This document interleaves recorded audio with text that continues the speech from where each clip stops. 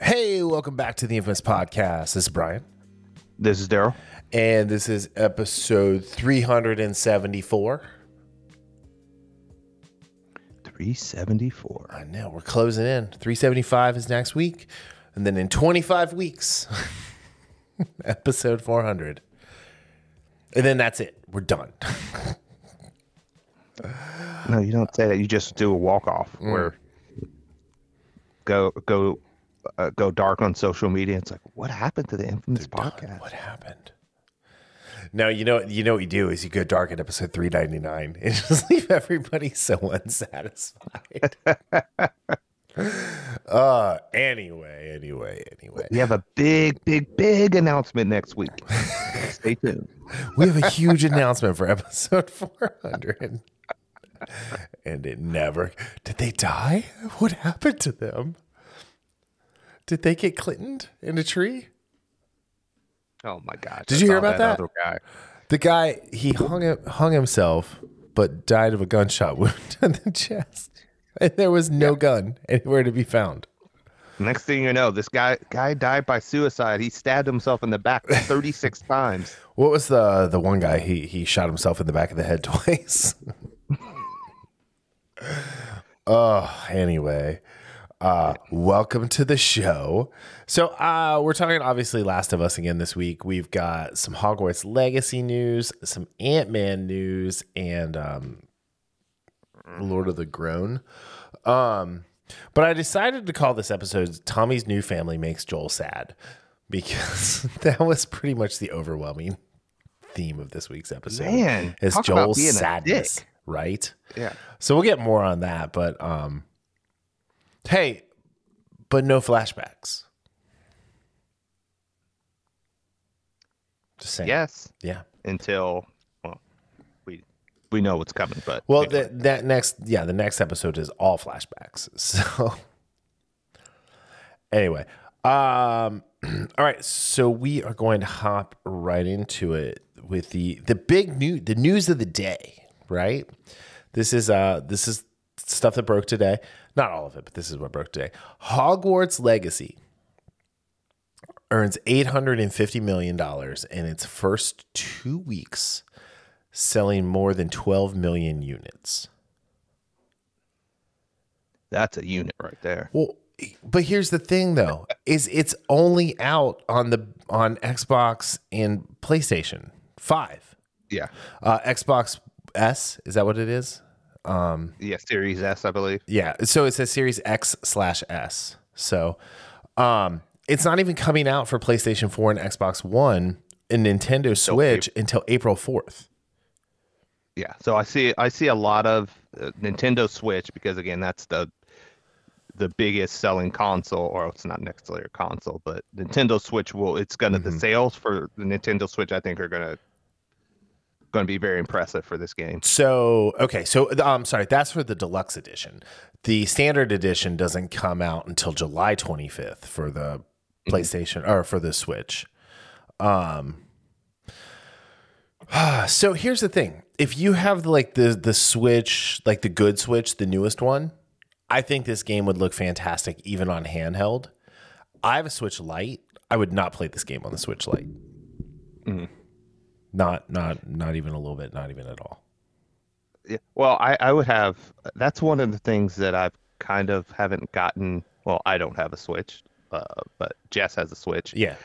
And I've been thinking about getting Breath of the Wild, but I don't want to just play it on the small screen. I mean, there are ways to get it on, get it. But yeah, so you can get the bigger Switch console. Right. And honestly, had that one been out, I probably would have got that instead of the Switch Lite. Even just because I got it because I was traveling so much and I was doing 14-hour plane rides. That's a lot of fun. Yeah. Anyway, but yeah, so this is exciting. I think this is cool. It's just more money in J.K. Rowling's pocket, right? So yeah. So it says here it's additionally there's been an increase in global franchise fan engagement. Overall, the Wizarding words are hard. Wizarding World Digital garnered 300% higher traffic over normal monthly unique visitors for the first 10 days of February. So I think it's pretty cool. Zaslav was talking about this at the Q4 earnings call, like how they were ready for this. And yeah, I don't know. I love the game. I think the game is great. Yeah, I haven't played it enough to get a real solid foundation. Although, like I've told you, I see where the combat can be extremely engaging. Yes. This now one of the things, and this is not a knock on this game. It's just because I just finished God of War, and I'm like so close to finishing Red Dead Redemption 2. The voice acting of those are far superior. But that doesn't mean it's not. It's like Hogwarts is good. Don't get me wrong. But coming from something as great as those two games, Yeah. But that's why I haven't played it, because I want to give this game my time. I don't want to go back and forth between 3 games. I don't like doing that. Who does that? Like I said, what kind of psycho I'll does be that? finished. Yeah, I'll be finished with Red Dead probably this weekend, and that way maybe sometime I'll have a update on next week's podcast. I put 10 hours in Hogwarts, but yeah, this game, you talk about the protests about this game and trying to prevent it from being bought and all this stuff and all these people doing that. Guess what? You failed. I'm going to be honest, like, had there not been such like an uproar about it, I might not have gotten the deluxe edition pre-order, like pre-order, you know? Oh. I probably would have waited till April. I know I wasn't going to pre-order it until all of this happened. I mean, I was going to get it. Don't get me wrong. I was absolutely going to get this game. Well, I was going to get it for the kid bot. I wasn't even going to get it. I wouldn't even. I had like no intention of playing it. And how many people are like you, where it's like I had no intention of getting it, but because of this, I got it. And holy crap, this is actually a very good game. Really good. Had I not been in Milwaukee all week, I would have probably logged another 10 hours. Yeah, I am absolutely looking forward to this, and I'm glad to see this, because this is the other thing. I am happy when good games get the credit they deserve. Yeah, and with companies that put their heart, their sweat, put their sweat, put their tears and blood and tears, and they're truthful with the audience. And I say truthful because I went against my instincts and I bought Modern Warfare 2. That was my first Call of Duty game in like 2 or 3 years. Yeah. Because and that was after getting them every year for 10 years, because they continually screw you and they don't care about the consumer. And after some of the stuff they're doing now, I'm done with that. Mm-hmm. So games like this, games like God of War Ragnarok, God of War, games like Red Dead Redemption 2, I am all in on these type of games. Or Elden Ring, stuff like that, where they don't try to screw you for every penny. They put their heart and soul in the games. Games like this they really continually need to be highlighted. I was looking for ways to buy more money in game, and it's like, I don't think I can do this. What is happening? Yeah, I guess there's a mod where you can unlock the Avada Kedavra or Abracadabra, I don't know how you say it, in the God of Davida spell, and like you can mod it, killing, like get it immediately, and like just start killing bitches left and right. So. Oh, dude, that wouldn't be fun. I mean, it would be fun to be that powerful, but it wouldn't be challenging. No, like the fun part is like you start with this super basic spell that is just literally an energy blast, and it's not very powerful, and you really do have to learn how to like move the character and be nimble and float like a butterfly and sting like a bee. Yeah, that's what I'm trying to learn. So. And going back to the games that deserve credit, remember this game that you got actually because of me called The Avengers? Yes. And how it was a live service game with all this stuff that after the fact, Sony did a state of play this week, which I didn't realize until late last night, and they showcased the new Kill the Justice League game, Yeah. Everything they said is basically the Justice League game is going to be exactly like the Avengers game. It's a live service game, Okay. which is a terrible idea. Yeah. And it has that same 4-person thing, which that Yeah. part I didn't mind. Don't No. get me wrong. I didn't mind playing with, individuals or playing with bots, whatever. It's just that live service where they're going to try to nickel and dime you to death. Yeah. And so far, I haven't seen anything like that here. And again, there is one thing to offer Right. stuff for purchase. Yeah. It's another thing like Activision does. It's another thing like the Avengers game did, where they try to nickel and dime you Right. after you already spent $60 and $70 for a game. Yeah. I played that game a little bit. I didn't get very far. It was fine. Like, I got it because you wanted me to get it. Yeah, and it was fun. I played it a lot Yeah. for a while, and then I kind of lost interest. But I'm very happy to hear this about Hogwarts. Yeah. 12 million units. I know. Like they Congratulations said. to the team at Avalanche and Warner Brothers Games. Yeah, and they said it broke a record for how many millions of hours in the first 2 weeks. I think it was like 267 million or 80 million hours played. So setting a Twitch record for single player games with 1.28 million peak concurrent viewers at launch. Yeah. That's some serious numbers right there. Yeah. Hell yeah. Cool. All right. Moving on to what is going to be my new favorite topic for the next couple weeks. The Ant-Man box office watch. So this has been a fun one to watch because the week before Ant-Man came out, they're like, this is going to be a $180 million movie. And then it got adjusted to a $160 million movie. And then it went down to, it's going to do the same thing as Dumb and Blunder. It's going to be around 150. Then it came out and they're like, it did 110. And it's since been adjusted to 106 for the opening 3-day weekend. Right? Yeah.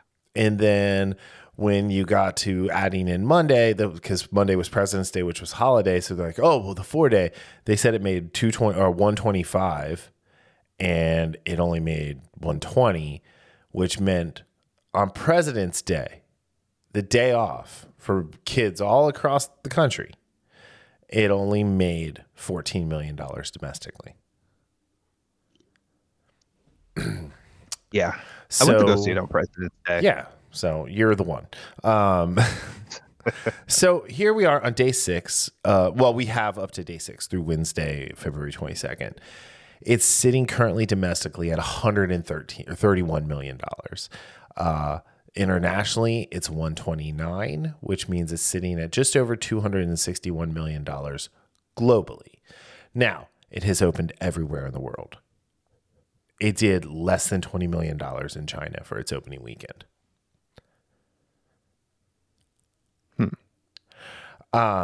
So I was telling you about, I was talking to you about this earlier. So the Thursday, Friday did pretty decent, 46 million, and it averaged $10,000, almost $11,000 a theater, at 4,345 theaters. Now, if we're looking at Dumb and Blunder, which is currently sitting at 760 million worldwide, God knows why. It followed a very similar track. It did 69 million on day 1, and by day 6, it did 8 million for day 6, whereas Ant-Man on day 6 did just under 4 million. So there was a lot of talk, a lot of hype about this movie and how it was going to be, and it's this is the start of the box office. This is start of phase 5. Everything changes from here. But like we've talked about this off air like numerous times over the last few weeks. This movie's been done for well over a year. Yeah. I mean, it got pushed back a couple times. I'm sure they made some changes. There were some things like that. But this movie, I said it last week and I'll continue to say it, this is a Fantastic Four movie given to Ant-Man. Yes. And I don't need to see it to know that. Yeah, and I even read you an excerpt from a review of it. The guy said the exact same thing. So, yeah. And we talked about how the thing that made Ant-Man cool and different is the small, and I don't mean this in a literal sense of, Ant-Man shrinking, but it's a small story. Right. It was self-contained. Yes. So much like the first Iron Man movie, which I like, today, like we were talking, like the first Ant-Man could have easily been the first MCU movie, and it would not have taken off like Iron Man did, but it definitely could have set Iron Man up to be even bigger than it was. Yeah, because like you said, it had some of those same elements, the self-contained nature, some of the comedy, which was at that time, it was well-timed comedy. It wasn't overused, Right. like we see now in too many of these movies. It had that just the notes of comedy to seriousness to self-contained story that's not the end of the world or end of the multiverse or any of this garbage.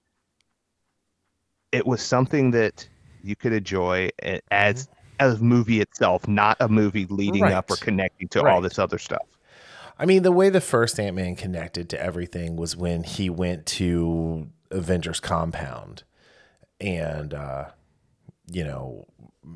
tussled with Falcon. Right.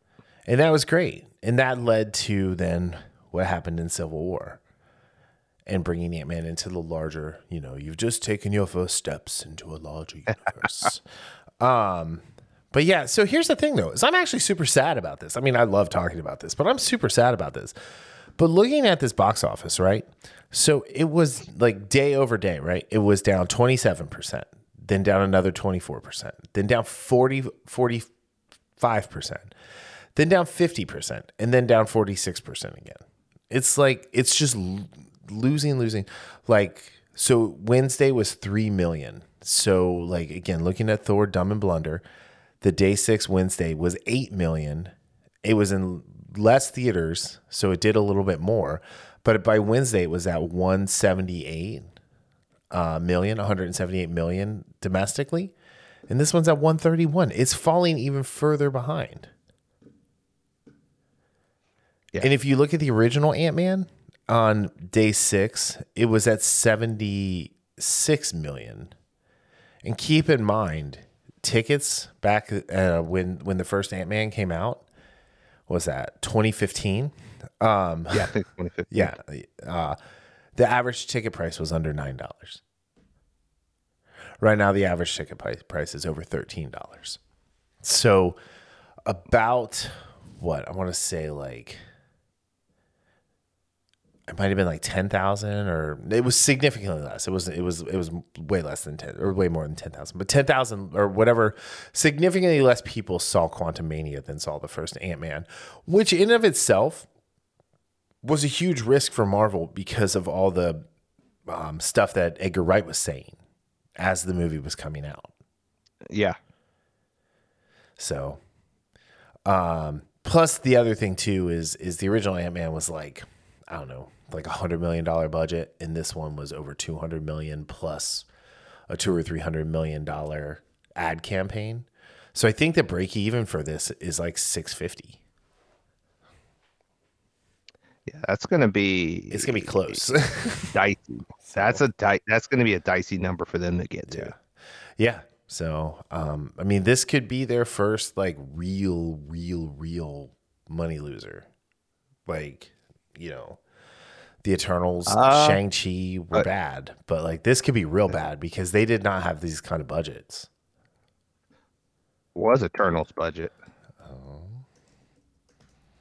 200 million. What was it? 200 million. Okay, so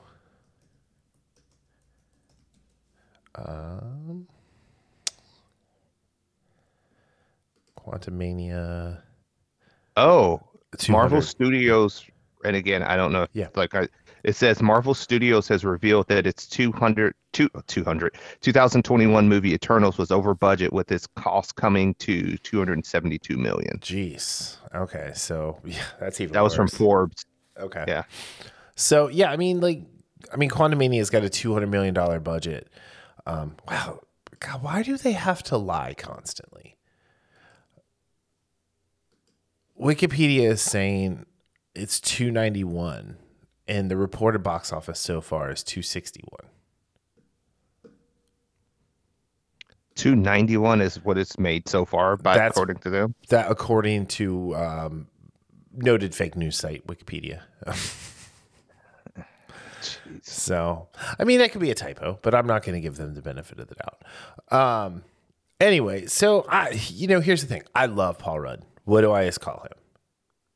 National treasure. Galactic treasure. Oh, I'm sorry. Oh, that's perfect for this film. Right. But we both are big fans of Evangeline Lilly. The girl that plays Cassie, who was recast as Cassie. If you guys haven't watched Freaky, I highly recommend it. It's a very good movie. So yeah, I mean, this movie even brought back Corey Stoll. Come on, how could it not be like huge? And like I told you, I am a fan of, just by what I saw with him in Lovecraft Country, Jonathan Majors. Yeah. And I'm really looking forward to Jonathan Majors in Creed 3 more than this, because I did not like him as Kang in the Loki TV series. Well, it's not even the same character, basically. Well, right. I couldn't stand that version of him. This version of him, I know you won't watch this movie, but I think you would like what you saw, and you would say he should have had a lot more time on screen. Yeah. He absolutely should have had more time. So, yeah, this movie is not a good start. Like you said, like this is, even though they want this to change, it'll be a boost from Phase 5. It was made in that Phase 4 timeline, right? Where this was supposed to be a part of Phase 4. Yeah, yes, that's true as well. But unfortunately, it still suffers from the same issues that a lot of those movies and TV shows do. If you look at the writer of this movie. Yeah, it still has Peyton Reed coming back as director, but the script is absolutely terrible, and some of the dialogue is atrocious. Mm-hmm. Yeah, Jeff. I mean, Loveness, the story itself. So Jeff Loveness is not, not like, he wrote for the Onion News Network. He wrote for Jimmy Kimmel. He wrote for Kimmel. He wrote for the Emmys in the Academy Awards. And this article just popped up. I saw. I didn't read it. It's on the Hollywood Reporter too. I'm just gonna read what he says. This is just a quote from it, and I skimmed some of it. I think and this is why they had, spoiler alert, Kang, this huge threat, defeated by Ant-Man and the Wasp. I think you root for someone who knows defeat. Okay. What? Exactly. And it doesn't, and I didn't read the whole article, but I skimmed through enough to know that this guy should not have been put in charge. Even before, even after this only solidifies why he should not have been put in charge of writing a movie like this. Correct. I mean, this is the problem, right? These are the entry level folks that Marvel has decided to put into, essentially the creative stewards of what this is supposed to be. This is why I think Kevin Feige's time at Marvel probably should be up sooner rather than later. I mean, he did Rick and Morty. He wrote a few episodes, several episodes. He was a supervising producer in 19 episodes, and he did some voices in 2 episodes. Yeah. And then he did an episode. He wrote an episode of Miracle Workers. Oh, that's the one on TBS with Daniel Radcliffe. And he was a story editor for Seven. He wrote for the Emmys in 2012 and 2016, and he wrote for the Academy Awards in 2017. He was involved with Jimmy Kimmel for 238 episodes.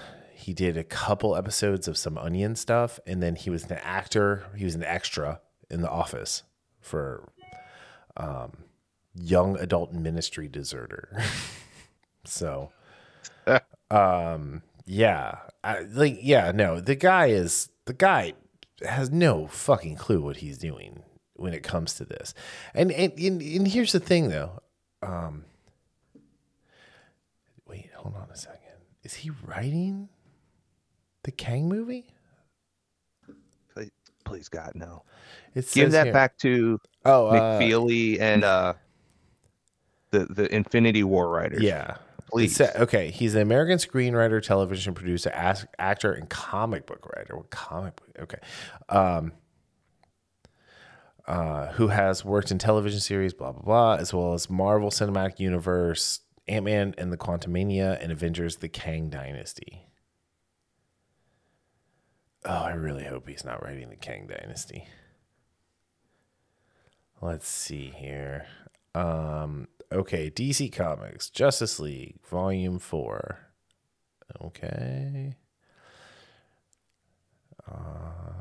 He wrote The Death of Superman for the Tales for the Dark Multiverse. He wrote some Spider-Man. Oh, God. He wrote The Death of Wolverine, Life After Logan, #1. I never read that. Miles Morales, Spider-Man. He wrote in a backup story there. Oh, God. This guy. I swear. All right. Marvel. Hire people who know what they're doing. Hire people who like these characters. Hire people who understand that this was a Fantastic Four movie, not an Ant Family movie. And you know what? If you wanted to have Ant-Man in it, there was a version of the Fantastic Four where it was Scott Lang and Jennifer Walters as part of the Fantastic Four. That would have been very easy to do. Yes. And like I've told you, the story itself is actually it's a good story in there. Yeah. It's a mess of a movie. And I'm finding it's one of those movies that the further I get away from it, the more angry I get, because I absolutely see where this movie could have been excellent movie if they would have done the right things. It wasn't an Ant-Man movie, like you said. Right. It still could have worked. They just did too much. There's too many issues with it. Yeah. And things that just don't make sense. Sure. Well, here, let's, speaking of things that don't make sense, MODOK. So there was a bunch of MODOK silliness in this movie, right? Oh my God. So I'm saying this because Variety did an interview. MODOK Speaks, how Corey Stoll played Quantumania's biggest scene stealer. Did they show his butt? Was that something that happened? Not his bare ass, but Okay. they show. I don't think they like. They were like, The biggest scene there's his stealer? little butt. Yeah. Yeah, whoever. The fact that this title of an article, there was nothing scene stealing about MODOK unless you count the fact that it's some of the worst CG that you've ever seen. Yeah. Oh yeah. I mean the character looks awful. Yeah, like I said, when he had a battle mask, if you want to, or battle armor, he looked fine. Yeah. With that, there was I had no problems with the way he looked for that. MODOK is a character that if you bring him anywhere, live action, you bring him animated, he just is in video games. He is a silly looking character. Yeah. There's no way around that. There's never going to be a way around to make him look cool. Mm-hmm. But he looked fine with the battle mask on. Yeah. The second they show Corey Stoll's face, I think I said out loud, I was like, "You've got to be kidding me." Yeah. Because even though I saw it in the trailer, it's another thing to see it on the big screen. It's even worse. And one, like I said, this character was absolutely 1,000% unnecessary to be in this movie. Yeah. Or you could have just had MODOK. It didn't need to be Corey Stoll. You didn't need to make it whatever Yellow Jacket's character's name was. It's kind of forgettable there. But yeah. Darren Cross. Darren Cross, thank you. Darren Cross, who's a great Ant-Man villain, who actually has a tie to Cassie Lang because he steals her heart. Oh, that's interesting. Well, because she gets inundated with Pym particles when she becomes Stinger, so she can kind of like shrink and grow at like, kind of without anything. And he needs that to, cure whatever's going on with him. So uh, this goes in line with this article, the whole Ant-Man thing. Remember the first Ant-Man, why they told him he needs to wear his helmet? because you go crazy if you don't. Well, because it's its own like oxygen supply, Oh, that because the too. oxygen molecules would be too big. They have their helmets off all the time in the quantum realm, and nothing is explained about it. Pitch Meeting did a bit about that. Yeah, Which was hilarious. We're going to be taking our helmets off all the time, just like this. I'm so tired of that in these movies. But Here's MODOK the thing: don't hire actors. Don't hire like name actors to do this stuff. Hire name actors to do the voices of these characters. That's fine. If you're going to keep doing that, and it's just lazy and cheap. It's cheap and lazy. Going back to MODOK, Yeah. my favorite thing about MODOK is he was in Marvel vs. Capcom games, and his pregame and I say this randomly. You've probably heard me say Yes. this, like with We've talked no about this, yeah. emphasis. Yeah, like if you think I've evolved beyond the joys of murder, you'd be wrong. I love that line. Right. I'll say that randomly, and people probably look at me like, okay, this guy's crazy. That's the best thing about MODOK.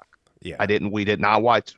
I can speak for you with this. We did not watch the Patton Oswalt MODOK film for various reasons. Or show on Carlo Hulu. tried to get me to watch it, and I was like, no. No, thank you. So One is MODOK. Two, it's Patton Oswalt, which I used to. yeah. He's done some great stuff, but Hey, he was great anyway. and Justified, so I will give him that as a net positive. But the rest of his existence is definitely a net negative on society. So I will say this: the best part of this article, and I think you know what I'm going to say, is I did not realize Corey Stoll is going to be in Rebel Moon. Yeah. And he's talking about how massive the practical effects of that movie are going to be. Yeah. That's the best thing about that article, because everything about MODOK just made me that really grinds my gears thinking about MODOK in this movie. So Yeah, but the Rebel Moon is Zack Snyder. yes, I have no faith. You do not worship at the altar of the Snyder. No, I do not. But it's got Jaimin Hudsu in it and Ed Skrein. So there we go. Ray Fisher. Oh, he's in this? Yeah. I didn't realize he was in that. Charlie Hunnam. Yeah, I remember Charlie. I mean, I really like the cast of this. Yeah. I'm super excited for this movie. So Still got a year to go, but then, well, not a year, but like 10 months. yeah, when's it? December 22nd, 2023. So yeah. Yeah, part one. Actually 10 months from yesterday. Yeah, part one, I should say. Oh, yeah. And then I guess they're scheduled to be shot back to back. All right. So speaking of what happened to my voice there? Speaking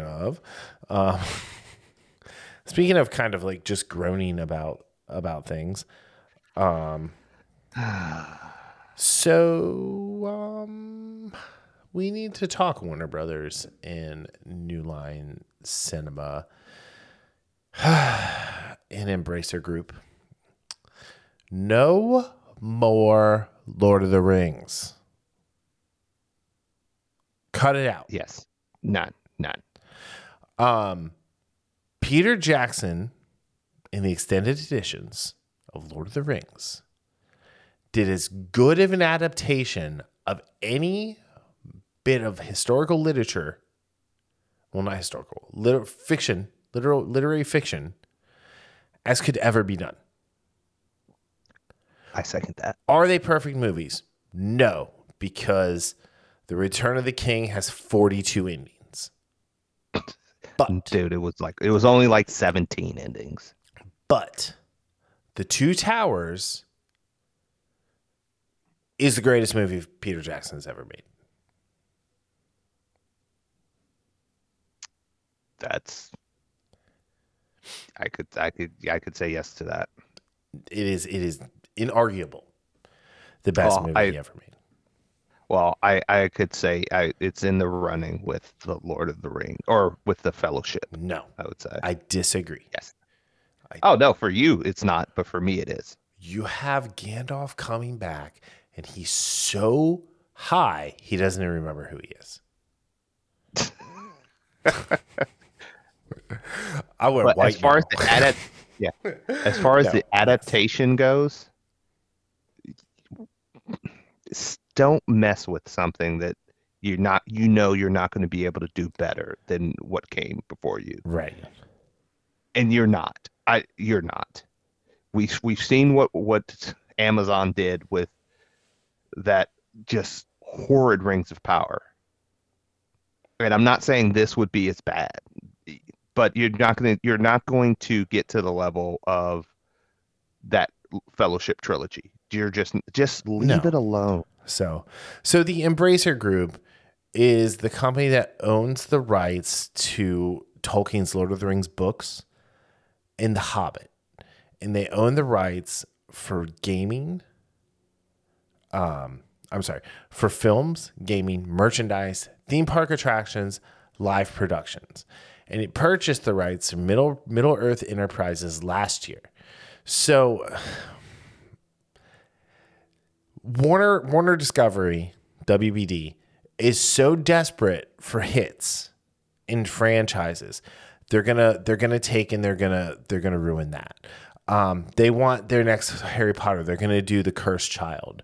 Yes. And then I would not be shocked if they just back like Fort Knox up to Christopher Nolan and be like, we need 3 more of your Batman movies with Christian Bale. Ah. Like seriously, I would not be surprised on that. So yeah. I was just going to say, if I'm honest, it just looks like what you're basically saying. It's like they're just trying to have a dartboard and throw shit at the wall to see what sticks and Right. what does well. Right. Because it just seems it's like chaos here. You're advertising all of this stuff and it just doesn't seem. You have the James Gunn thing. None of this stuff seems like there's no definitive plan. It's not even part of a plan. This is the Colonial Fleet versus the Cylons. The Cylons, they had a plan. We heard about it at the beginning of every episode. It said they had a plan. The Colonial Fleet, no plan. None whatsoever. They're just and how did that end up? Jumping around space trying to get to where they are. Luckily, there was a guy named Lee Adama who was the hero of everything. So he went a little crazy. He saw an angel version of Starbuck. That's fine. But like anyway, so I guess New Line has an animated series, The War of the Rohirrim,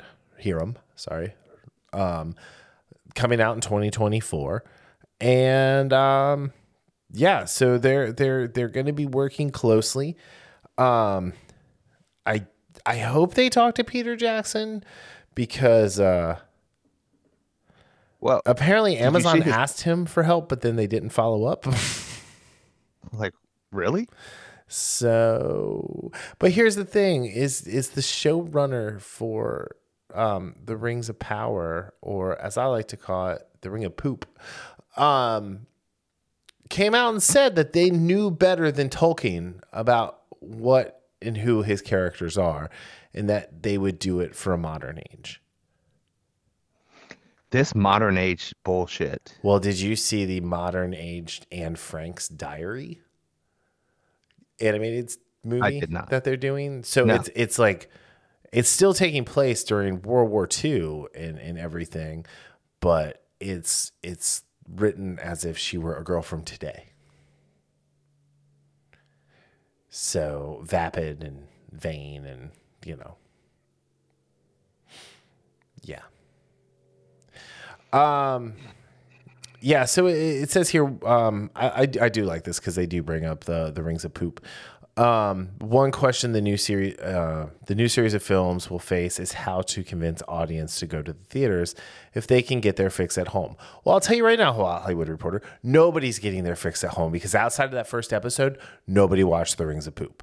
It says here, No. one big difference is Amazon is focused on the Second Age, thousands of years before the events of the films. Again, false. They have taken and they have condensed it all into a very short amount of time. And then they took all of the good stuff that Tolkien wrote and said, we know better, and made a bunch of shit up.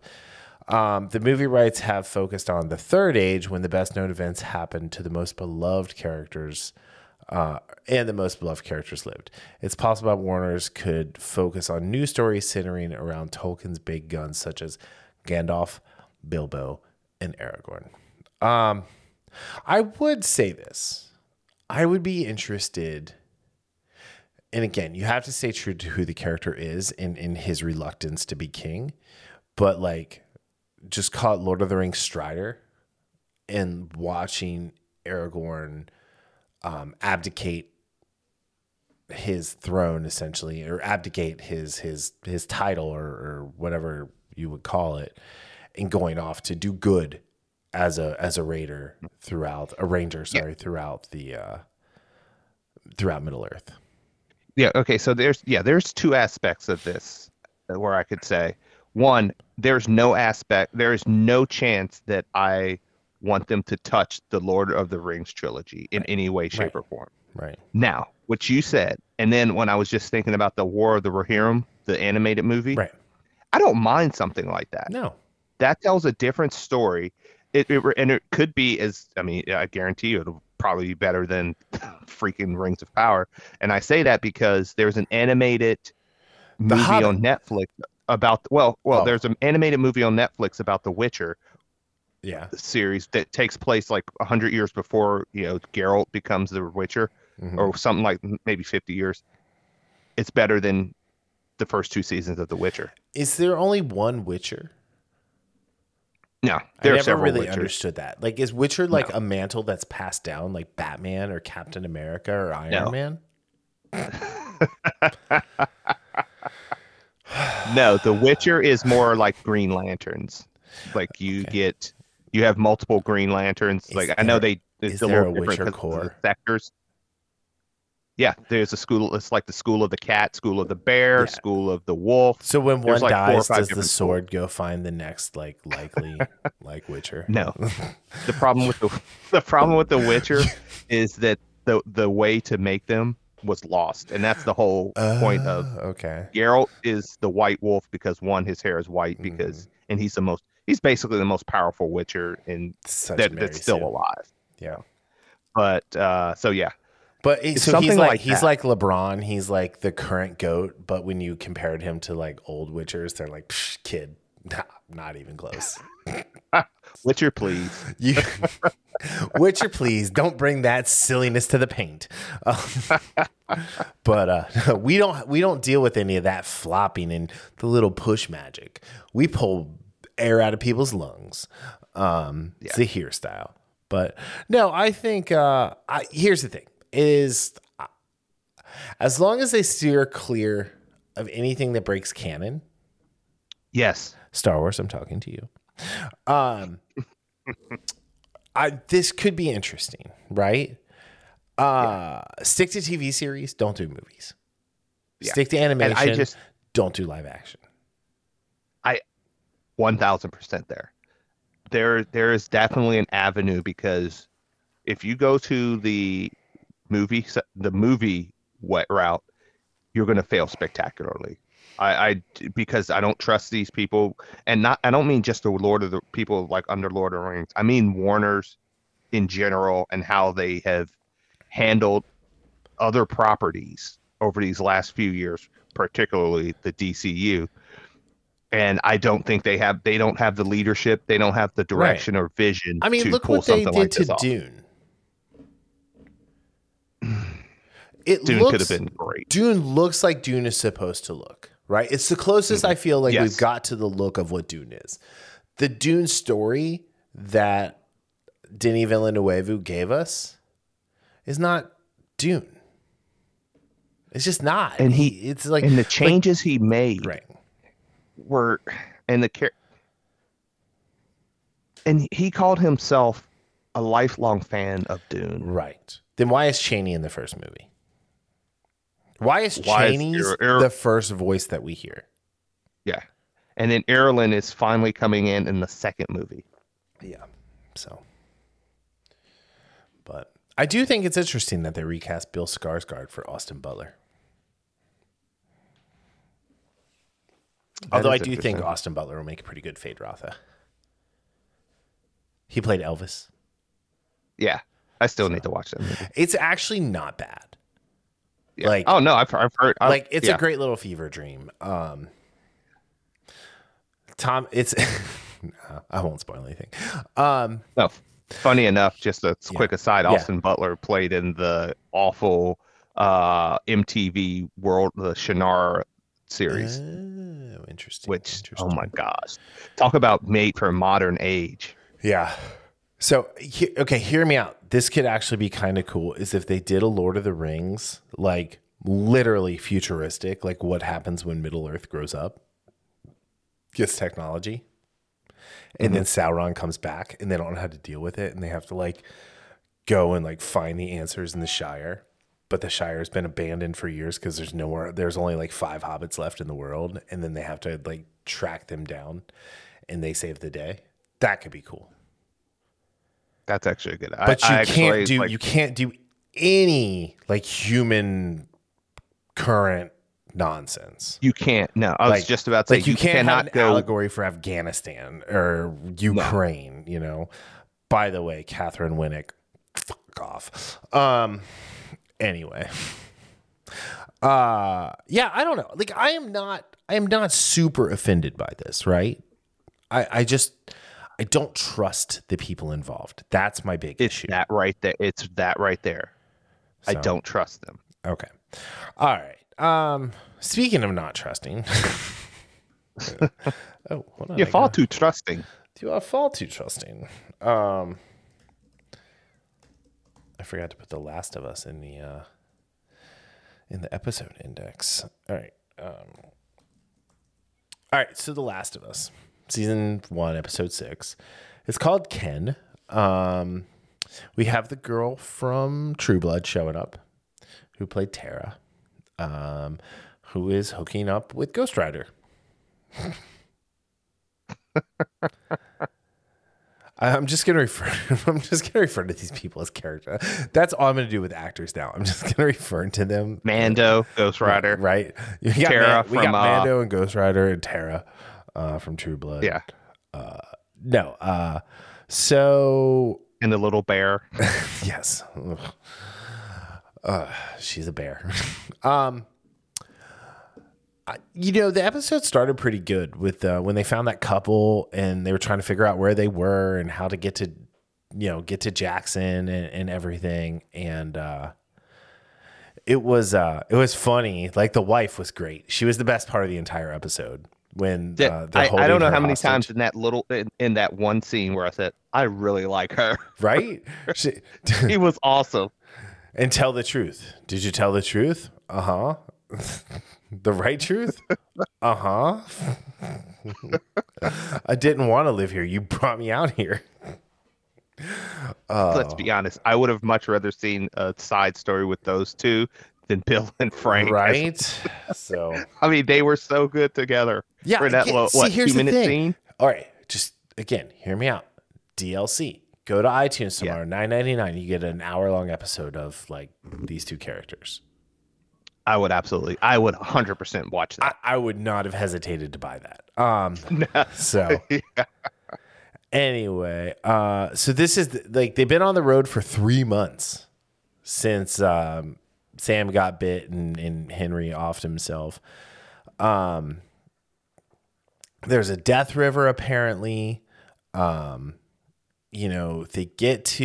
get towards Jackson and I guess they don't have the little scanner thing. They just use dogs to see if people are infected. So, I don't know.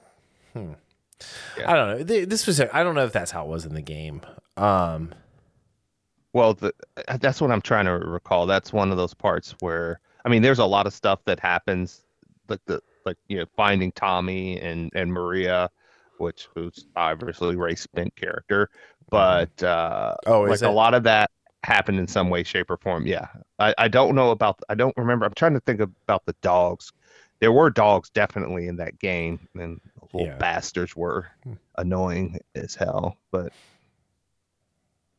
So, yeah. So this I don't know. So just real quick, this episode was written by Craig Mazan again, and directed by Jasmila Zabanik.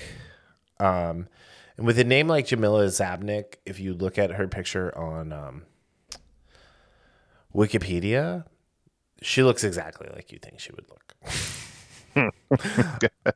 This is her first television credit. She's done. She's Serbian. Hold on. Let me get that right. Sorry, not Serbian. She's Bosnian. My apologies. She was born in Sarajevo, but she's done 1, 2, 3, 4, 5, 6, 7, 8, 9, 10. She's done like 15 movies from over there, for the most part. And it's kind of sporadic, starting from 1985 through 2020. Now she's doing this. She's won several awards, great. But I think there's a couple things that I had issues with this. One, they gave Joel like what you thought was maybe a heart problem, right? But he's having panic attacks. yeah, Why? and that was Why? The apocalypse is hard enough. Now you're just like, let's just throw the struggle bus at him and then throw another struggle bus at him. And then for good measure, a third struggle bus. yeah, yeah. It's and we talked about this off air as well in the sense of a lot of writers and even good writers have this sometimes where they overdo throwing issues at their characters. Yeah, it's all nice and dandy, and look, I get what they're trying to do here. I would say it wasn't necessary because the whole point of him having that was him to have that conscience, that crisis where Right. he thinks that Tommy is better suited Right. to help our girl Ellie Mm-hmm. to get to where she's going, Well, and then right. he has to. But did you really need him to have those panic attacks No. to get there? And the fact that like Tommy's new wife, baby mama, soon to be baby mama, Maria is pregnant, there's just there's so much that like you just didn't need to do that. And yeah, I don't know. I just honestly, I think if they had waited until the end of the season to get to Jackson, this episode might have done a little better in my mind. Mm-hmm. But it is what it is. So we have all of this. I think, they were just trying to artificially create like some sort of like empathy from the audience for Joel. Like when there was the woman with the big poofy hair like Sarah's, and it's like, it's like, oh, maybe she survived. It's like, no, that's not her. Like she would be much older than that woman. But I don't know. It's just I felt like some of this episode was really lazy. I don't know if I would call it lazy, other than I guess you could argue what I was just talking about with the Joel throwing another spanner in the works of his panic attacks or what have you. Yeah. That I thought I will say that to me that was wholly unnecessary. Mm.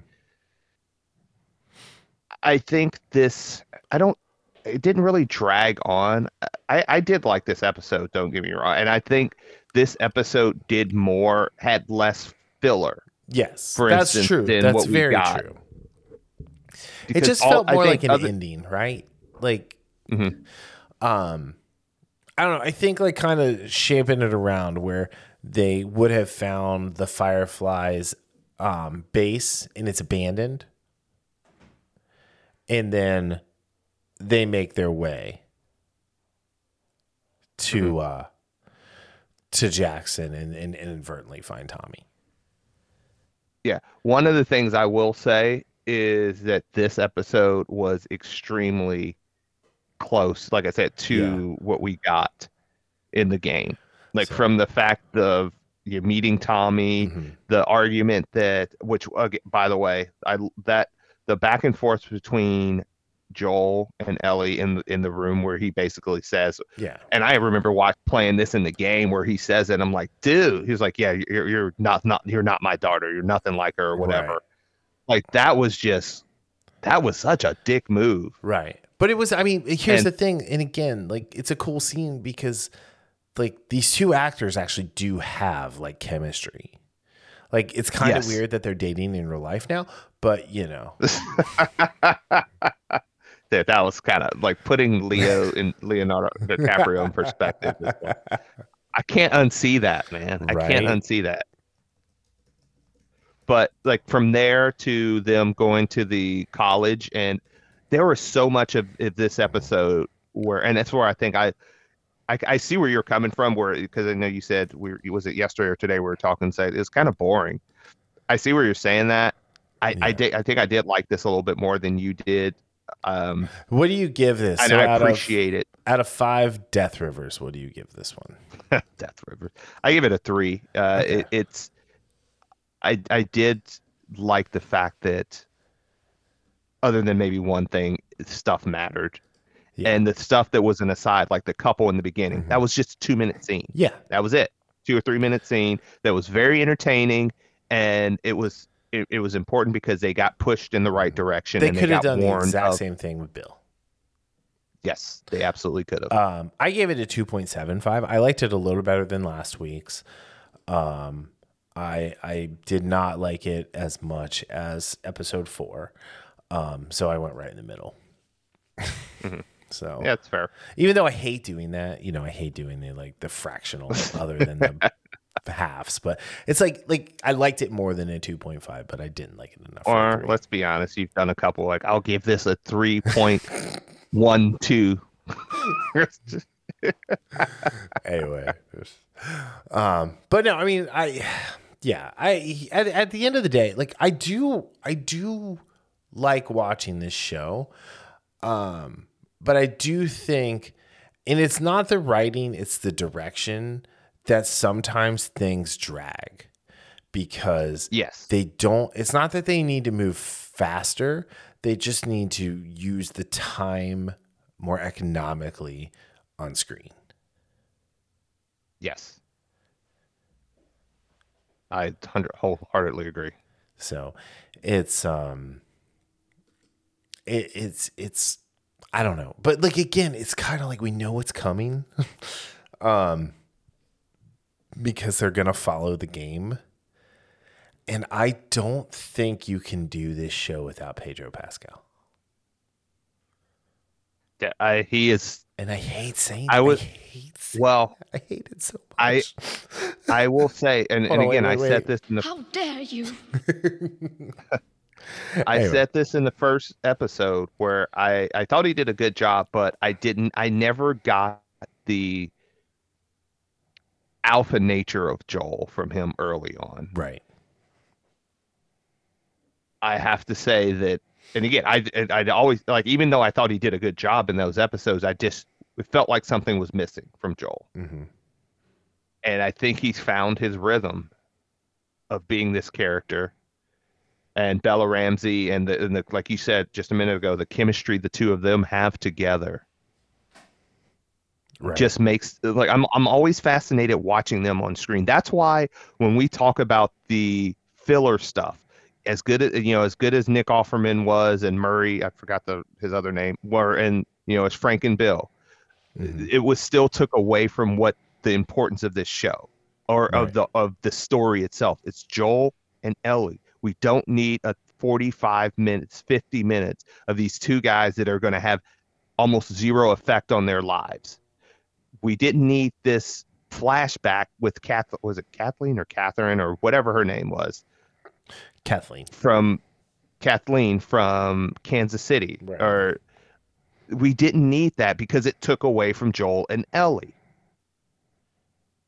And that's why I like this episode more than those last couple, because despite, and again, like you said, despite some directional challenges the decisions, I should say, seeing the Joel and Ellie and seeing how things came to a head with them and how it looked like they were going one way and the strife between them, it was still all about Joel, and it was still about Joel and Tommy too, Joel and Tommy as well. But overall, almost everything that happened in this episode meant something to the journey that our two main characters are taking. Mm-hmm. Yeah. No, you're right. Cool. Anything else you want to add?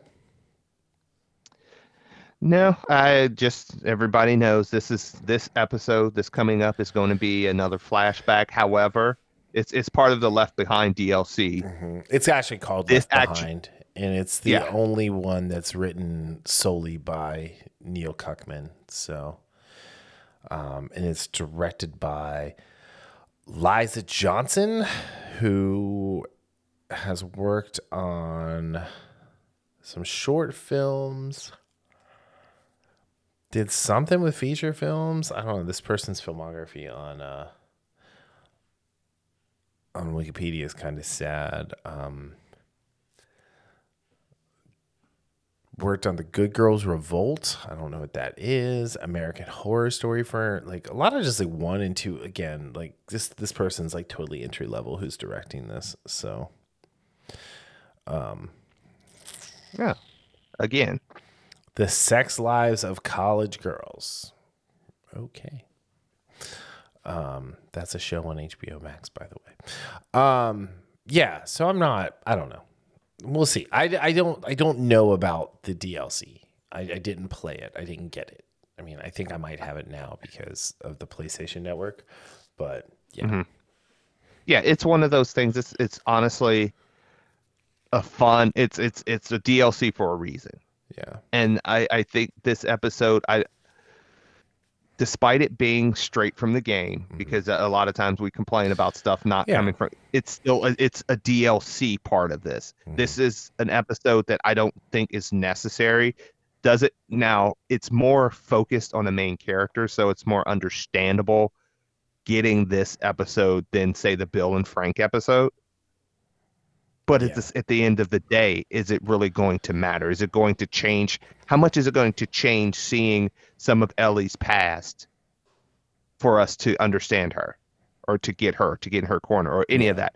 It's not going to change much. That's where sometimes you have to think of that. Like, what is this going to add to our character's arc? Mm-hmm. And that's the problem I have with this. I never finished it. Don't get me wrong, but I played enough of it, and it was a fun little side quest. That's all it was. How is Neil Druckmann the creative director for Uncharted 4 and the writer? How? Explain that to me. I didn't know that. How does this happen? How is this world a thing?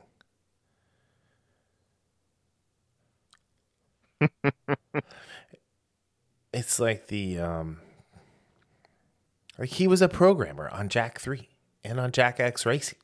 How? Mm-hmm. What is Jak and Daxter: The Final Frontier? The Lost Frontier?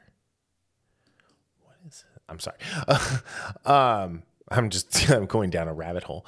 It was on PlayStation Plus. That's or PlayStation, whatever, the portable. Yeah, I don't know. Here's the thing is I want this show to be so good, right? I really do. Mm-hmm. Like, cause I just want there to be good prestige television, right? And it's so close. It's so close to being great. It really is. but it's just Yes. good. In there's nothing wrong with it just being good. But in 3 weeks? Yeah, 3 weeks. So in 4 weeks, we're going to get, maybe 5 weeks, we're getting Succession back, which is one of the best things HBO has ever done. And it would be great if this kind of was like, to quote Bryan Danielson, got on the level, or to paraphrase Bryan Danielson. Yeah. You know, like Succession looks at this show and says, you're not on my level. And for anyone who's calling this a masterpiece and, you know, like all of the hoopla that you're giving this Chef's show. kiss. Yeah, all chef's kiss. All those yeah. work terms that No, I said it is done with. It's a good show. Yeah. It's worth watching. It's not great. You know what? When March 13th rolls around, this will be deleted from my brain because like I really have to go back and read the descriptions to talk, and like I have to go back and I have to look at what I ranked last week's because I just don't think about it. I don't remember it. Yeah. Yeah, So- and that's like they say, like what's the quote? Good is the enemy of great. Yeah. This is an entertaining show. Mhm. There have been very few moments, very few, Yeah. that if you tag us a month from now, a month from this show being over, that we're going to point to and be like, that was awesome, or that was really, really well done, and I remember that. Like, I mean, off the bat, like if you give us time to think, obviously we can think of stuff, but off the rip, when you say, what's the first thing that comes to mind when you think of the Last of Us TV show, and that's how you look at stuff. Oh, that, I mean, you that think of- clicker putting the little tentacle things from its mouth in Tessa's mouth. That's the only thing Yeah. I'll remember about this I mean, show. think of a movie, and you can do this with Succession. I haven't seen it, so I can't. But look at a Game of Thrones. Mm-hmm. How many things that we can name off the bat that was just amazing aspects of Game of Thrones? I had the Battle of the Bastards scene where Jon has Longclaw out while while the horses are riding at him as the background on my computer, my tablet, and my phone for a year. Yes. And when I said stop, because that was my first thought when I just said Game of Thrones and thinking of moments of Game of When Thrones. And Ned Stark got beheaded, like I had that as a background. I'm kidding. No, but like Arya, like, you know, the North sends its, or like, you know, what was it? The North sends its regards, or when she was just looking down gleefully as Walter Frey bled out in her hands. leave one wolf alive, the sheep are never safe. Right?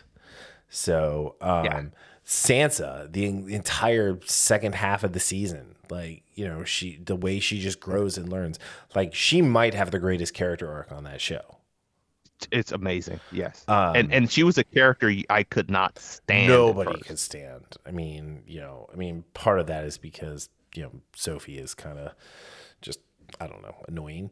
But yeah, you know, Catelyn Stark in Cersei Lannister, like actively like seeing who can make the Seven Kingdoms worse. Yeah. In real time. Like who can fuck things up more. That was like, you know, I'll never forget that. Yeah. And yeah. Daenerys, the first time you heard one of the dragons went when she was like Dracarys. Right. Yeah. There's so many things. Or when she's in the House of the Undying and she says Dracarys and they're shooting the fire and then the chains just melt off of her. Yeah. That's so cool. It's all black. Yes. Yeah. So yeah, there are so many moments like that. This doesn't have It's not iconic. You know what I've said so far? So, you know, 6 episodes in, I was like, I go back to that the where the clickers and the bloater come out. I say that was really cool because it was. Yeah. It was a really cool. But they haven't acted on it since. But yeah, but what else do we have? And that's the thing why we say it's good. Right. but is it memorable? No, I mean, And it passed the 3-episode test, right? We hit episode 3, and I was like, I'm more than happy to invest my time for 50 minutes a week in this show. Yes, more than happy to do it. I don't care about the gay shit. That doesn't bother me. What bothers me is that it was just a complete filler episode that did nothing. This is not a 9-episode series. This is a 6.5 episode series. Yeah. So I will compare it to something I'm watching and you're not watching. Star Trek Strange New Worlds, which I told you I thought was a decent Star Trek show. There's some issues. Did you upgrade to the commercial-free plan? No, I have not. I did not. Are there commercials when you watch that? Yes. It's like 2 commercial breaks and they're like 90, 80 seconds or something like that. Okay, I'm going to need you to upgrade. So, I have the commercial-free plan that I share with you. I'm going to need you to match my energy here if you want me to watch this shit. So, no. I'm just saying. If I'm not going to like it, I don't want to watch commercials either. No, but what I'm saying is, so Strange New Worlds is a little bit, it's right around The Last of Us. Yeah. While only 2 episodes in, granted, it's 2 episodes, Picard is more like season 3 of Picard. Yeah. There's only 1 season of Picard, the current season. And it's more like I mentioned with Game of Thrones. There are several things that have happened already where it's like, oh, wow, I'll remember that 3 months from now. Mm-hmm. While Strange New Worlds, I'm entertained. There's nothing I'm going to remember about that show except I do like Anson Mount as Christopher Pike. That's pretty much it, right? You had House of the Dragon, right, as an example. Mm-hmm. We will never forget that dragon biting the other dragon to pieces and it falling to the ground. You will never forget the Matt Smith lookalike character strong boys. Losing his eyes or his eye. Yes, right. The what Matt Smith does to Rhaenyra in the brothel, like that is an iconic scene. That might be one of the most villainous things that's ever happened on television. What he did to his niece. That was So that's and then he gives her babies. So weird. And his wife going to her dragon and telling her to do like Dracarys, the dragon, to kill her. Stuff like that. Last of Us is entertained and I just like this show. That. Yeah. It doesn't have that. Not yet, at least. Yeah. It has, like I said, the one scene where the bloater, and then that was the really cool scene. And I will remember that. But that's it. See, I already forgot which episode it happened in. I actually don't know what episode it happened in. All right. On that note, we out. So I should just be like, on that note, and just end the episode. Just like, doop. Oh, too bad you don't have a soundbite of the and then cut it off. I mean, my old ringtone was the internet dial-up tone. Oh, dude, that's memories right there. That was great. Anyway, all right, we'll be back next week with more of this middling to fair show. And if Daryl updates to the commercial-free plan, I might actually watch Strange New Places in Picard. I would say watch Picard. Whatever you have to. I'm not watching commercials. I'm a man of fine taste, and my time is important. I might have to do that if we're going to start watching the Yellowstone and all those in 1883 and because I'm like these commercials are like. There's not a lot, but I'm 2-minute commercial breaks. I'm just like, do you have the commercial version of all right, we'll talk to you guys later. Have a good week. We'll see you later. Bye. See ya.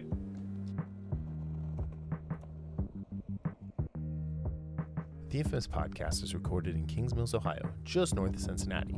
You can find new episodes every Sunday on Apple Podcast, YouTube, Spotify, Google Podcast, our website, or anywhere podcasts are downloaded. This show is hosted by Daryl Jasper and me, Brian Tudor.